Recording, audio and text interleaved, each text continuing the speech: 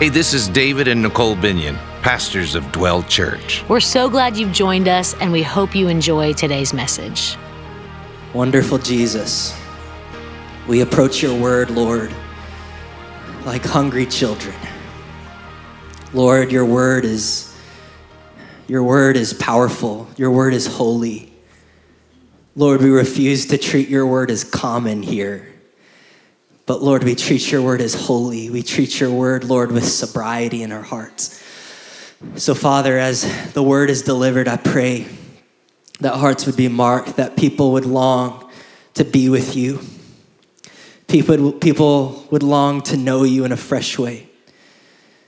So precious Lord, I just pray for the spirit of wisdom and the spirit of revelation to flood every heart and every mind.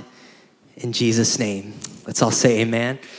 Amen. Well, I'm going to be closing out our series that we've been doing called Faith Declarations. How many have been enjoying what Pastor David has been bringing with Faith Declarations?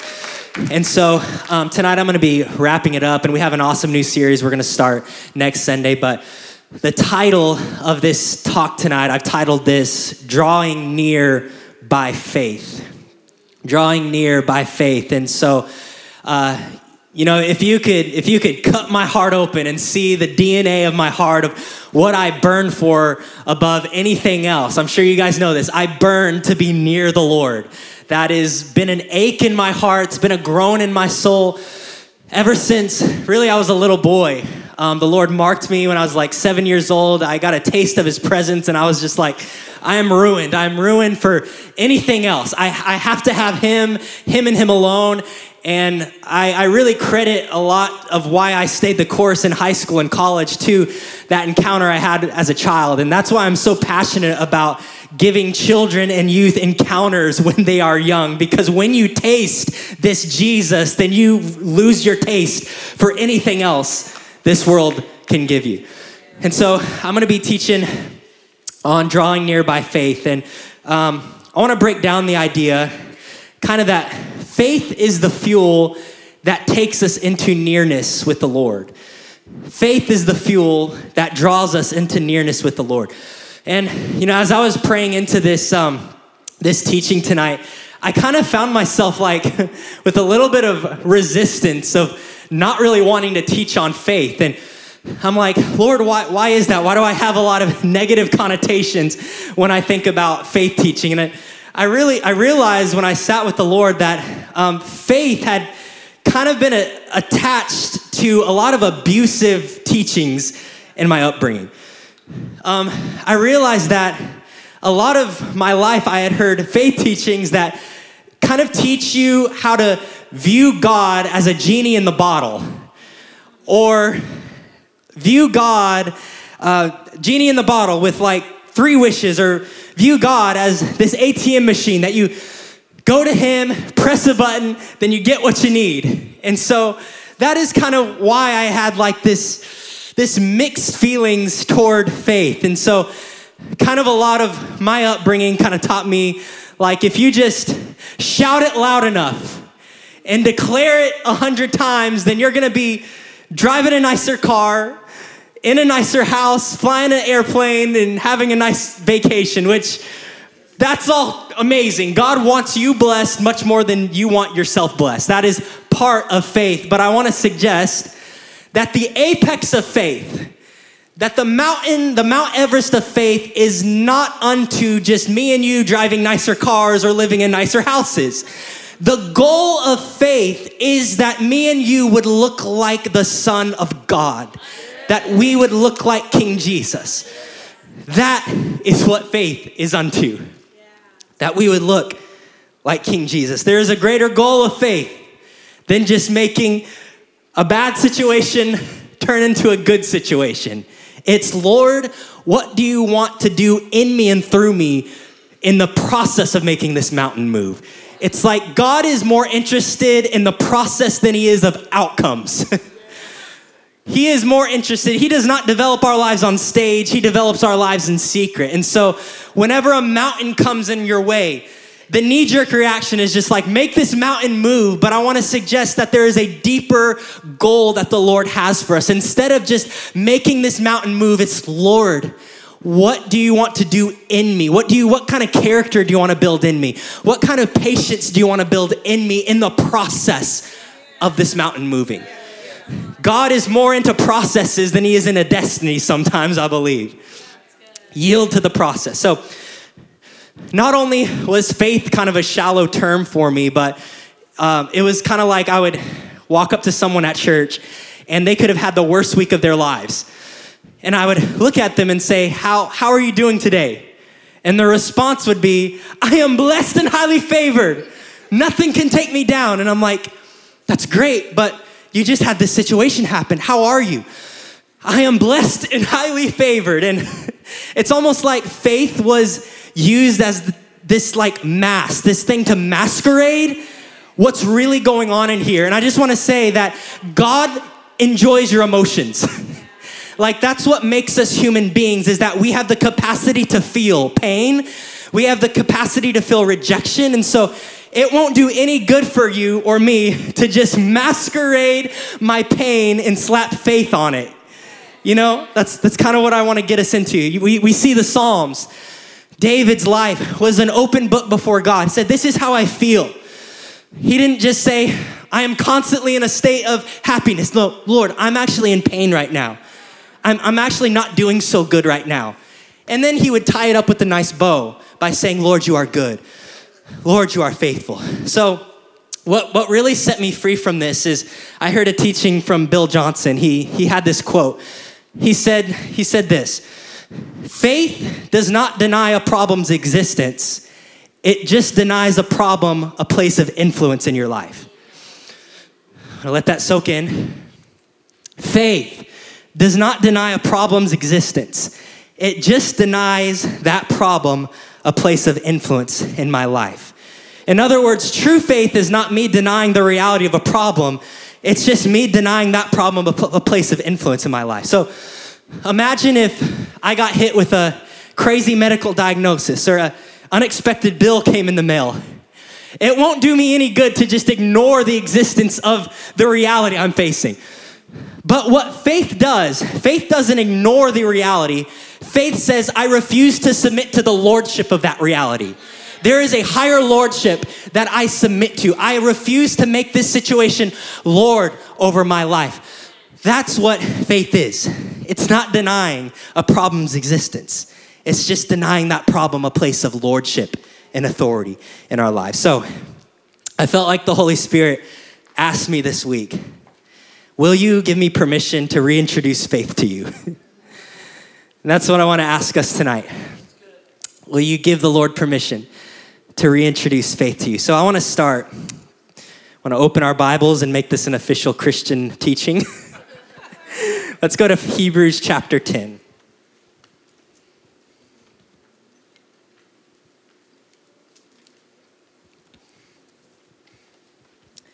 Hebrews chapter 10, and we'll start reading in verse 19.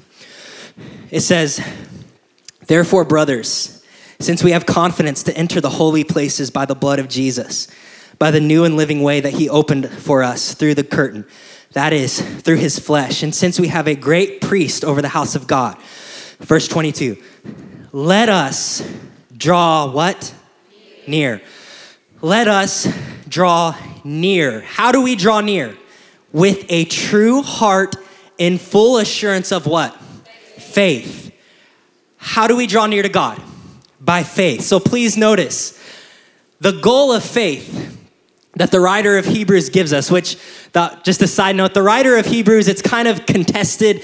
A lot of people believe it's Paul, which I personally believe it's Paul, but the writer of Hebrews was never named. But the writer of Hebrews is connecting right here, directly connecting a life of faith to a life of drawing near to the face of Jesus. And when I read that, I realized that is something that my heart can latch onto. That is something that is not just a shallow thing of approaching God just to like an ATM machine. That's not treating God like a genie in the bottle. But I know that faith is unto something, and it's not unto a new car or a nicer house. That's side. That's a peripheral thing. I like that. I like those stuff. I'm not saying that those things are bad, but I'm just saying let's not make that number one. Let's make that a side issue. That faith is not unto stuff. Faith is unto being near to the face of Jesus. That's what faith is unto. I shared this New Year's Eve, I think, when I did transition. Actually, I'm going to wait to share that story. I'm going to go next to Hebrews chapter 11. Hebrews chapter 11, verse 1. It kind of defines faith for us, this chapter. It says, now faith is confidence in what we hope for and assurance about what we do not see. This is what the ancients were commended for. By faith, we understand that the universe was formed at God's command. That's just amazing right there. The universe was formed at God's command. When God speaks, he creates worlds. That's incredible. So that what is seen was not made out of what is visible. Verse 6 says, and without faith, it is impossible to please God. And I've heard this over and over again, and I think it's really important for us to not become numb to scriptures that we hear constantly over and over again, or else we'll miss a revelation. But what's incredible here is that you and me as believers, we don't have to wander aimlessly and try to figure out or guess what pleases this God of the universe. He would be a cruel father if he just made us guess to figure out what pleases him. What is the thing that pleases him? We don't have to guess. We don't have to wander aimlessly to figure out what pleases God. It says explicitly right here, a life of faith is what pleases God. And I want to say that faith is not just shouting at the top of your lungs. I've seen a lot of people who can shout really loud who don't have much faith. Faith is like quiet strength. You don't have to shout it all the time, but it's almost like this quiet confidence that I have faith that I know that this thing is going to work out. I don't know how it's going to work out, but I know that this is going to work out. It says, continue reading, because anyone who comes to him must believe that he exists and that he rewards those who what? Earnestly seek him. So again, the writer of Hebrews is connecting faith to nearness to God, to seeking God. This thing called faith is fuel for the secret place. It's fuel to know him. So the day before New Year's Eve, Emily and I were sitting down with each other, and she kind of asked me, what do you feel like the Lord is saying for you this year, specifically in our family? And I was like, I don't really know. I haven't really thought about it. It's been kind of crazy with the baby and everything. And so that night I just asked the Lord, what are you saying this year? What is the word of the year that you want me to lean into? And I didn't get anything right there in the moment, but I woke up the next morning, 5 a.m., our baby Camila was crying, so I went and grabbed her. And just a disclaimer, all of my preacher stories are gonna have to deal with my daughter, just so you know, just a disclaimer. I don't apologize for it.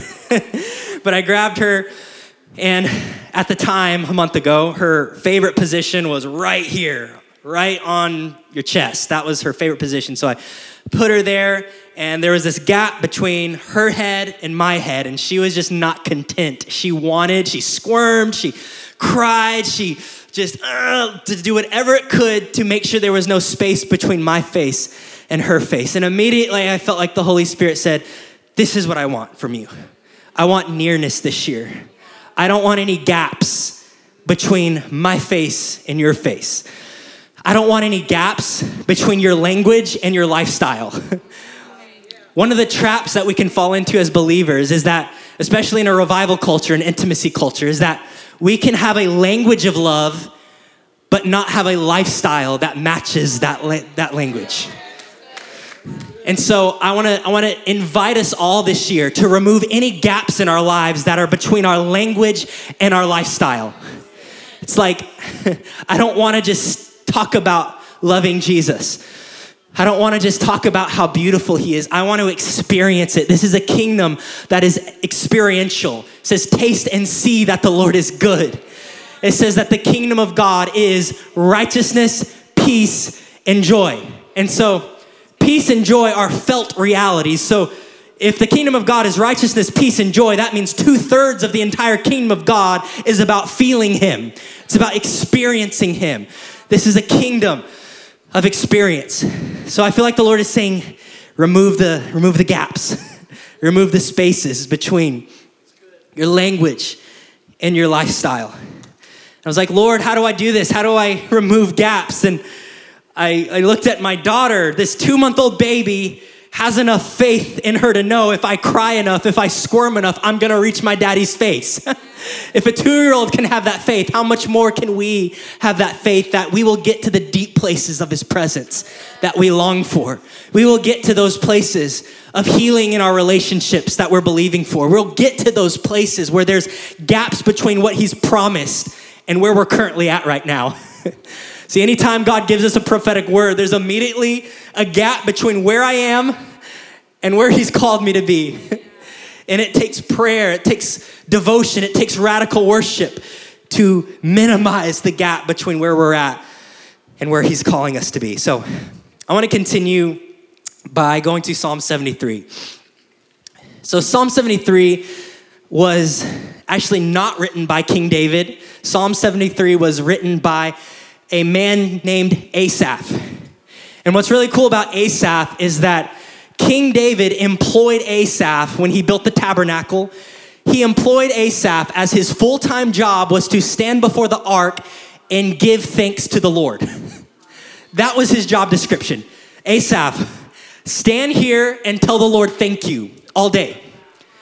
That just shows you, first of all, the importance of gratitude and thanksgiving in context of being near to the Lord. Stand here and say thank you.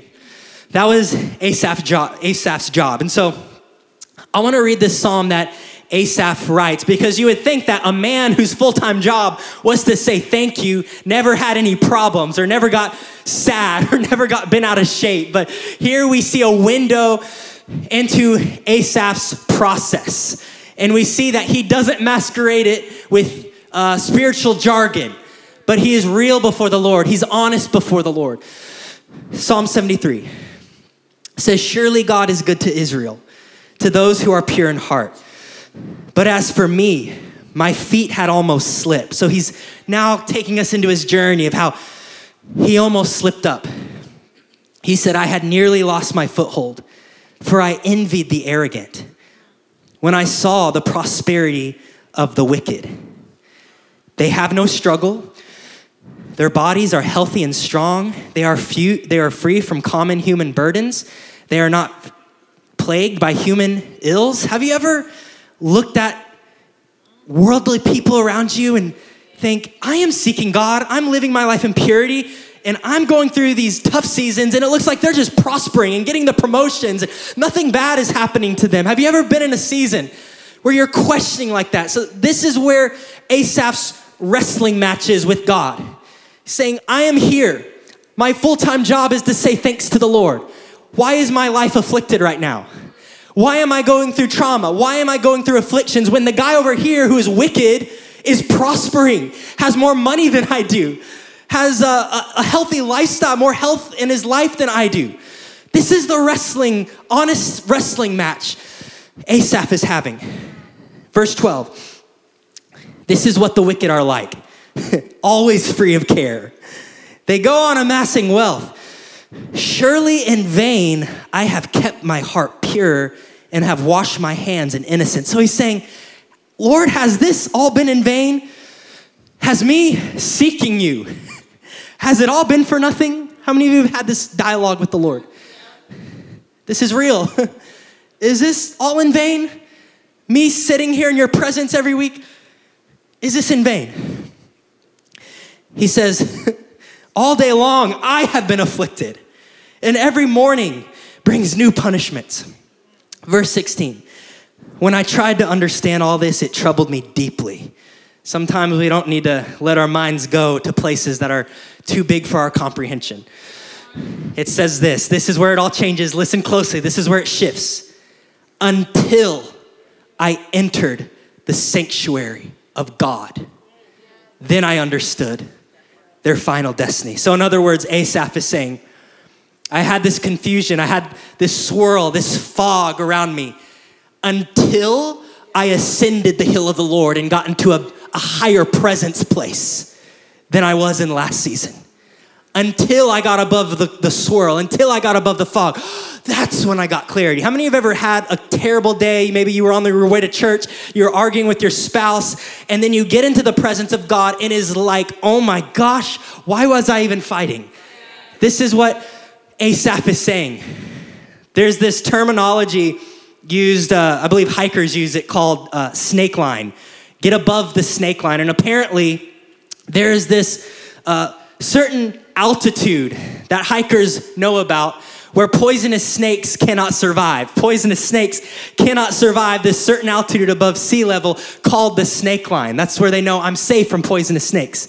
I want to suggest there is a snake line in the spirit where torment cannot stick to you, where depression, where sickness cannot stay. There are these heights of his presence that he is inviting us to in this next year, in this next season. You might be hearing like, I'm in a fog, I'm in a swirl. Get above the snake line. How we sought the Lord last year will not necessarily be how we need to seek him this year. We need to go to a higher place. We need to go to a deeper place in his presence. This is what he's calling us to. I shared this story several times in my time here at Dwell, but I love it. There's a story of an airline pilot who is test flying an airplane that he's wanting to buy. So he takes the plane, gets up in the air, he's at flying altitude, and then he looks and he sees a rat chewing on a fuel line on an airplane. I don't know if you like rats or not, but I don't like them when I'm on the ground, but he's in a metal tube with a rat. And so he has two options. He could either descend the plane, land it, take care of the rat, or he could ascend the plane to a higher elevation that cuts off oxygen from the rat. He would still have oxygen, but the rat wouldn't have oxygen. So he chooses to take the plane higher, to a higher altitude, cuts off the oxygen of the rat, and fixes the problem. Many times as believers, when we have torment chewing on the lifeline of our souls, when we have pain, when we have sickness chewing on the lifeline of our souls, and we're going higher, typically our knee-jerk reaction is to say, oh, let me stop seeking God. Let me go down and let me deal with this in my own human intellect, in my own human wisdom, in my own human knowledge, instead of pushing the accelerator, taking it up a notch, and going higher to the hill of the Lord and rendering those things completely lifeless. This is the year to ascend the hill of the Lord. All right, I want to take the next few moments and give you just a few practical points, like practical keys on how to live a life of nearness with the Lord. Number one, people who live lives of nearness steward lives of sacrifice. People who live lives of nearness steward lives of sacrifice. If you're a person who is near to the Lord, I promise you that person is a person of sacrifice. My favorite story to go to when I'm preaching on sacrifice that I talk a lot about around here is found in Genesis 26, verse 18. It says, Isaac reopened the wells that had been dug in the time of his father Abraham, which the Philistines had stopped up after Abraham died. So just a little bit of a picture here. You have Abraham's generation. They're living in sacrifice. They're giving blood, sweat, and tears, and they create this wellspring that feeds, that quenches the thirst of an entire nation. Pretty incredible. At some point, the sacrifice stops. At some point, I don't know what happened, but they chose to level off and they stopped digging. And what happened was the enemy armies, the Philistines, came and they put dirt inside the wells and clogged them up. And so Isaac's generation now are looking back at the past well of, I'm gonna call it a well of revival, and he's saying, we need to go redig what their last generation dug. We need to go back and redig the wells that fed our nation. And so Isaac and his people, they laid down on the altar, blood, sweat, and tears, and redug the wells that fed the nation. And so the implication of this is the enemy will always occupy territory where there's an absence of sacrifice. It was the enemy armies that clogged up the well. The enemy will always occupy territory where there's an absence of sacrifice. I've learned that I am most alive when I am most sacrificial. It's countercultural. In the natural, if you sacrifice, that means you die. But in the kingdom, you sacrifice to live. It's an upside down kingdom. The moment sacrifice leaves the altar, the fire always goes with it. I want to give you another example. 2 Samuel chapter 6, verse 16. As the ark of the Lord was entering the city of David, Michal, daughter of Saul, watched from a window. So King David is there, nearness to the ark, but his wife is watching from a window, distance. It says, and when she saw King David leaping and dancing before the Lord, she despised him in her heart. Verse 23, drop down. It says, and Michal, daughter of Saul, had no children to the day of her death. So this woman, Saul's daughter, David's wife, despised David's worship, was watching from a distance. And then it has this random verse that says she was barren the rest of her life. What is the implication here? It's that barrenness will always inhabit areas of our lives where there is an absence of sacrificial praise and worship. If there's ever a season in my life where I'm feeling spiritually dry, spiritually barren, one of the first questions I ask myself, have I stopped throwing my soul on the altar? Have I stopped living in sacrifice? Have I stopped offering the Lord something that cost me something? King David said, I refuse to give the Lord anything that costs me nothing. Costly worship, costly sacrifice. We are most alive when we are most sacrificial. I want to give another example. Usually for me, I've realized for myself, I am most prone to falling into spiritual apathy and just kind of coasting right after I get a big breakthrough in the Lord. And it's really natural for us. It's like when one season we're praying, we're fasting, we're throwing ourselves on the altar, sacrificial praise, sacrificial worship, and then all of a sudden we get the breakthrough we wanted. We get the check in the mail. We get whatever, the relational healing. And then we can kind of get into coast mode, get into autopilot. It's just kind of human nature. And so this exact thing happens in the life of Noah. Many people only focus on Noah's ark, which rightly so, but few people realize Noah didn't end his life so well. And so Noah, he has his greatest victory in God.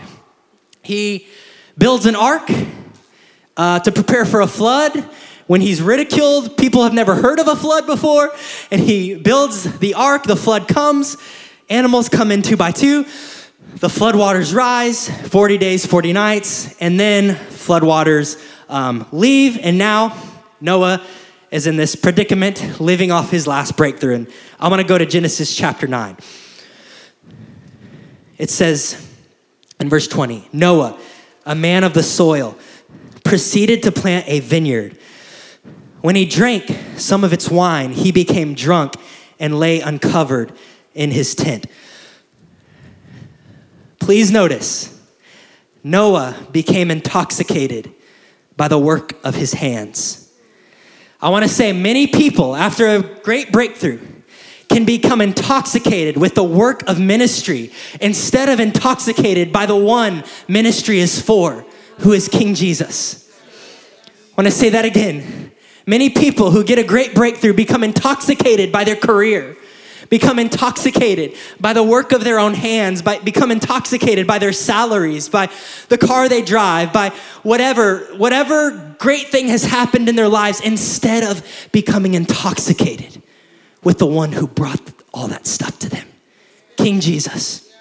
I want to invite us this year to wage war against being intoxicated by the things of the world. Become intoxicated with first love for Jesus. He's the only one that satisfies. Intoxication with Jesus instead of intoxication with possessions. All right, I want to give one more example on this point. 2 Samuel chapter 11. Let's go there. It says this. This is a consequence of refusing a sacrificial life. In the spring of the year, the time when kings go out to battle, David sent Joab and his servants with him and all Israel, and they ravaged the Ammonites and besieged Rabbah. But David remained at Jerusalem. Notice, a time when kings go out to war, the king of Israel was remaining in Jerusalem. In other words, a time where you should be in a place of sacrifice, David was lounging. It said it happened late one afternoon when David arose from his couch. These are the consequences of what happens. And was walking on the roof of the king's house, that he saw from the roof of the king's house, that he saw from the roof a woman bathing, and the woman was very beautiful. And David sent and inquired about the woman. And one said, "Is this Bathsheba, the daughter of Eliam, the wife of Uriah the Hittite?" So David sent messengers and took her, and she came to him, and he lay with her. Then she returned to her house, and the woman conceived, and she told David, "I'm pregnant." And we all know what happens. David falls into intense sin. Please understand the context of David's fall. A season when kings should be out to war. He is lounging on the balcony. Pastor Bill said it like this: if you're not in the battle you were born for, you will face a challenge you have no grace for. I want to let that sink in. If you're not in the battle you were born for, you will face a challenge you have no grace for. In other words, David faced a challenge he had no grace for because he was not in the battle he was born for. I want to say it is costly to sit on the sidelines in a season where God has invited us to be in the battlefield. Let us be in the battle that we were born for this year. This isn't to bring shame or introspection, but many times we think we're facing a season of warfare when in reality we're just facing the consequences of our own disobedience and our own sin. It's like the devil's messing with me. It's like, no, you chose this and you're facing the consequences of your own sin. But even in that, God is so gracious. He's so merciful to always create a pathway to come back to his heart. I want to go to number 2. I can go ahead and get keys up here. Number 2, people who live in nearness to God cultivate a clean conscience. People who live in nearness to God cultivate a clean conscience. Hebrews 10:22, I want to go back to Hebrews 10. It says this: "Let us draw near with a true heart and full assurance of faith," there that word is again, "with our hearts sprinkled clean from an evil conscience." So the Lord is giving us a prescription of how he wants us to draw near by faith. He's saying, draw near by faith with a clean conscience. So you may ask, how do I get a clean conscience? I'm glad you asked. 1 Timothy chapter 1. I love the book of Timothy, the book of 1 and 2 Timothy. This is Paul giving just spiritual father nuggets, spiritual father wisdom and advice to Timothy. And he says this: "Timothy, my son, I'm giving you this command. In keeping with the" what? "Prophecies once made about you, that by recalling them, you may fight the battle well, holding on to faith and a" what? "Good conscience." So right here, Paul is telling Timothy, your ability to walk in a clean conscience is dependent on how connected you are to your prophetic words. Your ability to walk in this life with a clean conscience is contingent on how connected you are to your prophetic words. How connected you are to your prophetic promises. I believe the difference between a clean conscience and a defiled conscience is that a clean conscience will be warring for you, but a defiled conscience will be warring against you, will be antagonizing you, will be attacking you. That internal antagonizing thing, that is a defiled conscience. So I want to say prophetic words. When we get a prophetic word, it's so easy for us to want to put it on like a spiritual trophy case and say, look at the word I got. I'm going to the nations. And then God's like, hey, go serve in kids ministry. Or the toilets need cleaning. I'm not called to that. Don't serve where you think you're called. Serve where there's a need. Serve where there's a need. In 2018, Emily and I graduated from Bible school, and it was like our last couple months of Bible school, we got prophetic word after prophetic word after prophetic word. It was almost like Elijah whenever the angel was feeding him over and over again. And Elijah's like, why are you feeding me so much? And the angel's like, it's because you're about to go a long way without getting food. You're about to go a long way without a word from the Lord. And sure enough, after that season of getting all spiritually fattened with prophetic words, we went a long season of just silence from God. We had a lot of prophetic words that did come to pass in that season, but we had a lot of words that the opposite happened, which don't be surprised when you get a prophetic word, the opposite happens, because that word has to get tested. It has to go from just being a word up in the sky. It has to go from your account into your possession. When you get a word, there's something that's immediately deposited into your heavenly account. But how many know there's a difference right now between what's in my bank account and what's in my wallet, what's in my possession? And so when you get a prophetic word, that's in your account, but you need to pray that thing into your possession. And so we went into a season of, I was battling a lot of negative thoughts, and I woke up one morning and I was hopeless, I was sad, I was fighting depression, I was broke, miserable and broke, poor, which it's better to be miserable and rich than miserable and poor, because at least you can go shopping. Can I get an amen? But I felt like in that day I woke up, I was like, well, Lord, I'll just wait around for my next encounter. And it was almost like the audible voice of God, not quite the audible voice, but very close to it, said, you are responsible for your own mental health. Get up, go back to the last thing I said, and fight this thing. What are you doing? It's like, it's time to mature now. Like that was baby Tanner. That was like spiritual milk Tanner. It's time to start maturing. Fight this thing. And so I didn't feel like it, but I got up. I began listening to every word over and over and over and over. It wasn't enough to just listen to it. I had to say it out loud. I had to pray it. Not one bit inside of me believed the word, but I didn't care. I said, Lord, you said this. I thank you this will happen. God, I thank you this will happen. And then the dark cloud left. And so the next day I woke up. The dark cloud was back. What are you going to do? Are you going to sit back and kind of just be a spectator? Or are you going to fight? I started fighting. I started saying that word again over and over and over and over and fighting it. The dark cloud left. I did this for about 2 months straight, every day. Would fight that thing until I woke up. I'll never forget the day, June 1st, 2019. I woke up and it was the first time in like months I had not one dark thought antagonizing my mind. It's prophecy. It's praying these prophetic promises.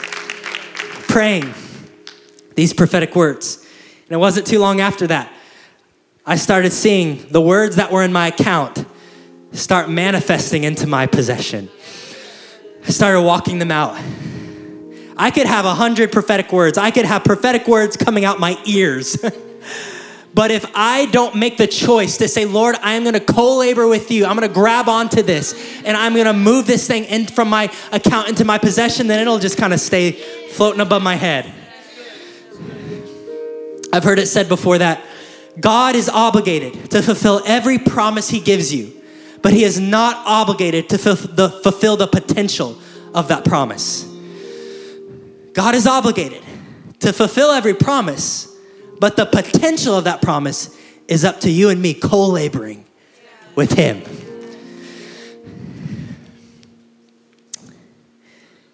The nation of Israel, an entire nation of Israel, about 2 million people, received the same prophetic word that they would inherit the promised land.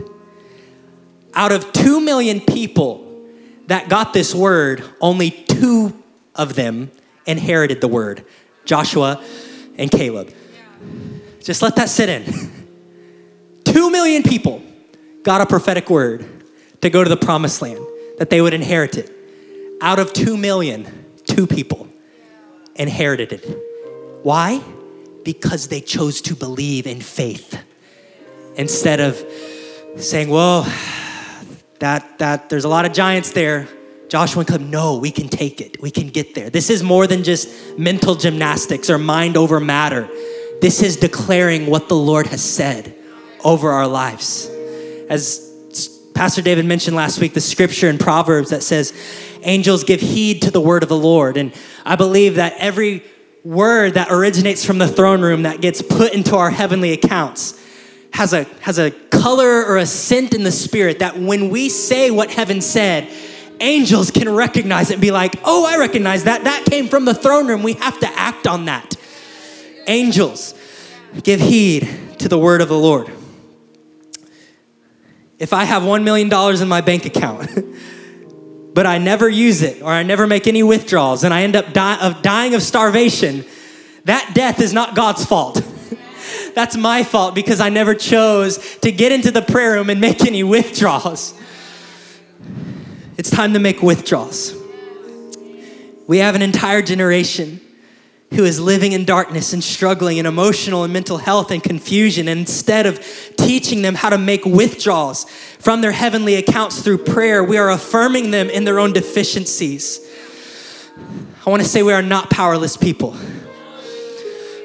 We have a river of life flowing in us. All right, last point. Number 3, people who live in nearness to God, they use their pain to produce perseverance. James chapter 1, verse 2 says, consider it pure joy, my brothers and sisters, whenever you face trials of many kinds, because you know that the testing of your faith produces perseverance. Let perseverance finish its work. Don't fight against the testing. Don't try to opt out of the testing. Let it finish its work. It's not the best news you'll hear today, but here's the good news, because this is what's on the other side of that. So that you may be mature and complete, not lacking anything. So what happens when God gives you a prophetic word? What I feel like what happens is he takes a snapshot of how he sees you in the future. And then he goes into your present and hands you that snapshot and says, I see you like this. This is how I see you in the future. But there's some space between where you are at and where you're going. There's some character issues we need to work on, because if I were to give you that whole thing right now, it would destroy you. It would crush you. And so I'm going to take you through this thing called testing of your faith so that you can be the person prepared to carry the word I have for you on this side of the word, so that you may be complete, not lacking anything, and you can properly steward the word. The worst thing that could ever happen is me and you getting the right thing at the wrong time. It's a dangerous thing to get the right thing at the wrong time, because it will crush us. So the Lord allows us to be tested. I want to end with this story in John chapter 11. It's a familiar passage. It's a story where Lazarus died, the brother of Mary and Martha. And I want us to really focus on Mary and Martha, their response to the Lord Jesus when pain hits their hearts. Because I believe one of the things that will make us or break us in this Christian life is how we respond to pain. Pain will either lead us into a place of offense, rigidness, accusation towards the Lord, or if we submit rightly to him, pain will take us into being mature, complete, not lacking anything. John chapter 11 says, so when Jesus came, he found that Lazarus had already been in the tomb for 4 days. Now Bethany was near Jerusalem, about 2 miles away. And many of the Jews had joined the women around Martha and Mary to comfort them concerning their brother. Now Martha, as soon as she heard that Jesus was coming, went and met him. But Mary was sitting in the house. Now Martha said to Jesus, Lord, if you had been here, my brother would not have died. I hear this and I hear rigidness. I hear accusation. But even now, I know that whatever you ask of God, God will give you. Jesus said to her, your brother will rise again. Martha said to him, I know that he will rise again in the resurrection at the last day. Typically, when people tell Jesus the words, I know, that is an indication that they don't know. Never tell the king of the universe, never interrupt him and say, yeah, I know. Never a good plan. Verse 25, Jesus said to her, I am the resurrection and the life. He who believes in me, though he may die, he shall live. And whoever lives in me shall never die. Do you believe this? She said to him, yes, Lord. I believe that you are the Christ, the Son of God, who has come into the world. And when she said these things, she went her way and secretly called Mary, her sister, saying, the teacher has come and is calling for you. In other words, when there is crisis, Jesus asks, go bring me someone who adores me, not someone who wants to talk theology. Verse 32, then when Mary came to where Jesus was and saw him, please notice her response to Jesus in pain and compare it to Martha's. It says this, she fell down at his feet, saying to him, Lord, if you had been here, my brother would not have died. Right here, we can learn how to properly approach Jesus when pain hits our hearts. Mary came to Jesus, she saw Jesus, and she fell at his feet. She came, she fell.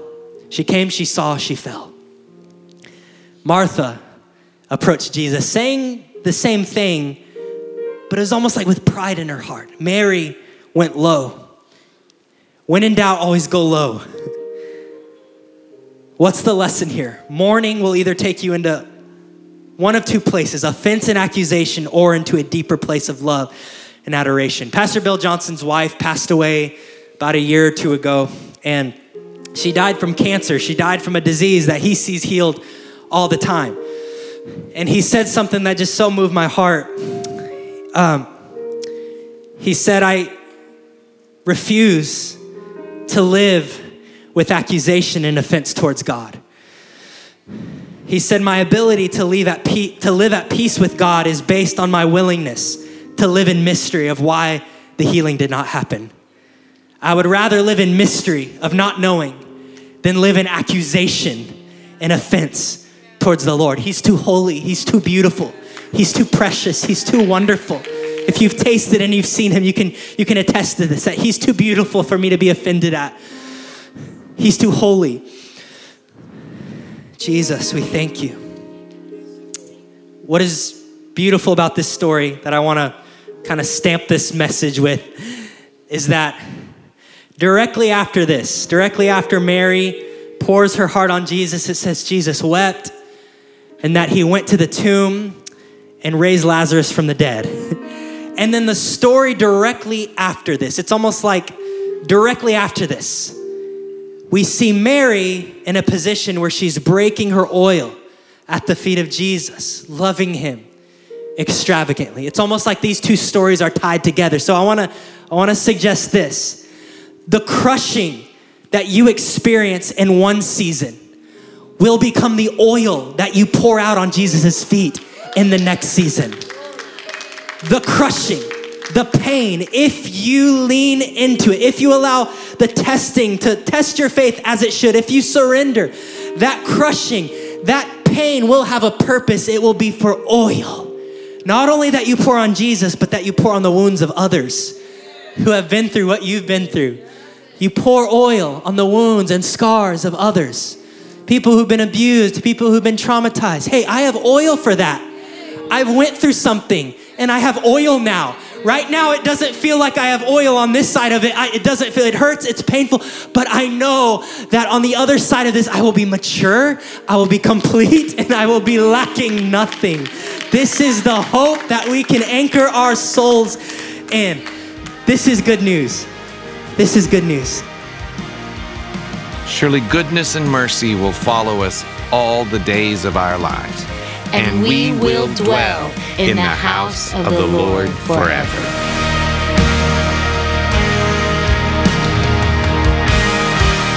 For more information about Dwell Church, visit us at dwell.church.